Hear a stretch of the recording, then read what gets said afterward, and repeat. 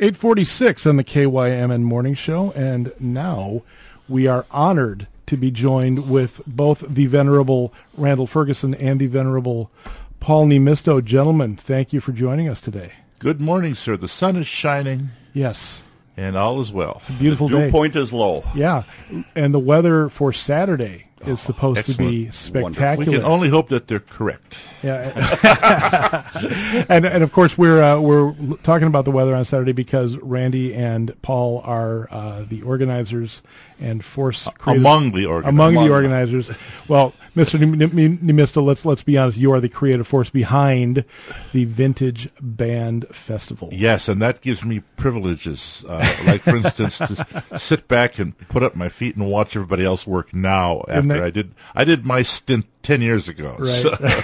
And has been ever since. Mr. Vintage, Mr. Vintage. So this year is the one day edition of the festival. I have to ask, did we have a Vintage Band Festival last year? No. It was among the casualties. Yeah. So it's back. Yeah. The story behind the one day is, well, we started out. This is back in 2006 now. It seems like ancient history, but I remember it vividly. We had our first one. It was a leap off the cliff. We didn't know what was going to happen. Right. It was both in terms of what to expect and in terms of financial risks. Everything was out in the open there. We didn't know how it was going to go, but it went very well, and it was a couple of days. That's the way it's planned. Actually, it was organized around an academic music conference. Okay. Which lasted the same number of days, and so therefore, basically, the first idea was that we have these people come from all over the world to this conference, and so we should entertain them. So we'd have a few bands, in the interims when we were taking a break. Let's have a band concert here and there. Right. And it just snowballed. It just got out of control. Everybody wanted to be at the Vintage Band Festival. All the best ideas do. They just spin out of control. So anyway, that went very well. And then we didn't do anything for a couple of years, and we had another one. And pretty soon the audience as a whole began to give us feedback. We want to come to Bridge Square every year at the end of July for a festival. We want something every year. And so we know we couldn't do that with the big one. Right. Because we just didn't, we're volunteers, and that would take a professional staff to make something like that happen. Absolutely. So we decided on the one day as a solution to sort of throw a piece of meat to the lion, and so that's how that happened, and it's relatively easier. Is it? Well, relatively. Yes. Yeah. And it's people who are bands that are coming in are only going to be coming to stay for the day to do their gig or gigs. Okay. And then they're going to leave. So we're not putting anybody up. We're not having to deal with any European housing issues. All that kind of stuff is just set aside for the big days, for the 4-day deal. So the bands that are coming in there, are they all basically from the Midwest or the Minnesota area? I think every one of them's got a Minnesota area code. Okay. Oh, okay, great. Yeah, a zip code. Great. I don't think we have had some Wisconsin bands in the past, but not this year. Well, you got to be careful with those Wisconsin bands, though, because you got to give them a lot of beer. Yeah, that's part of the problem. Right? So, the vintage bands. I mean, I think people hear the word vintage bands and they think, guys in blue wool suits and the hats and all that stuff, playing a baritone. A vintage band today is not what it was even 50 years ago. Well, you probably know that I had a chat with KYMN last Friday with Paula, and I answered that question sort of in some detail, but I thought what I might do is have somebody who's not a brass player make an interpretation of what he thinks a vintage band is and what he thinks the theme of the Vintage Band Festival is. So I'm going to take the microphone and pass it over to my good buddy Randy here, and let him give you more depth on the subject. Randy is well known as the guitar man of southern Minnesota, and a music teacher in Farmington for 35 years. 38. 38. Yeah. A legend in my own mind. Yes, well, I was telling a friend about this and Vintage Band, and he said, "Oh, great! Paul Revere and the Raiders, the association." And I said, "A little different. It basically goes back to British band tradition, and with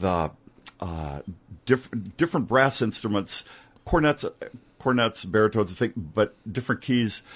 Compared to what evolved in the United States.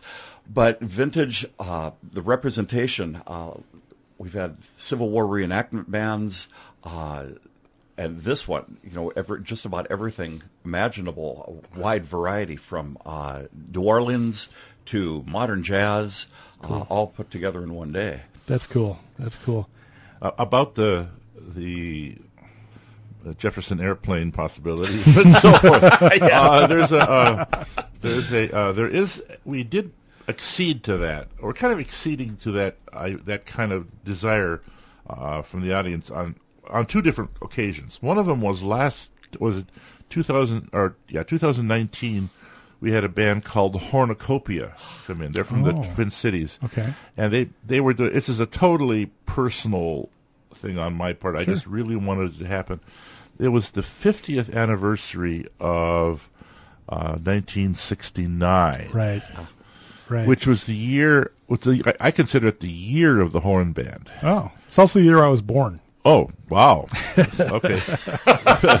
Well, I was a junior in college. Okay. So all right. That dates you and it dates me. Yes, it does. But anyway, it was the year of Blood, Sweat, and Tears. Right. Chicago. That was the year of Chicago, and I did not want to let that go by because those were horn bands. Those brought brass playing to the fore among the aficionados of popular music. Right. In a way that hadn't happened since the swing band era. Yeah. Which is the other example of what we do to go into popular music is the swing band, the big band, which is a wind band. Oh, yep. Yeah, absolutely. So that's the best we can do in terms of bringing people in on stage with guitars. Someday when we take over. Right. So you could have your own festival. That's right. How many bands do we have on Saturday? How many hours do we have in the day? Let's see. Okay. So it's about 10. Okay, great. What time does it start? 9:30. 9:30. Yeah, we did it on the half hour, and I can't remember why we was puzzled about that, but decided that was we'll try that this year. Like 45 minutes and then 15 minutes on and off. Right. The Bridge Square starts filling up well before that, though, doesn't it? I mean, people get excited about this, don't they? Yeah, mean, the buzz. I mean, just as soon as we let the word out that it was going to happen, we started getting. And we're still getting mail from all over the Midwest. People who are driving in, they may have a secondary reason for being in Northfield. For instance, a relative or a nostalgia or a college alum or some other reason.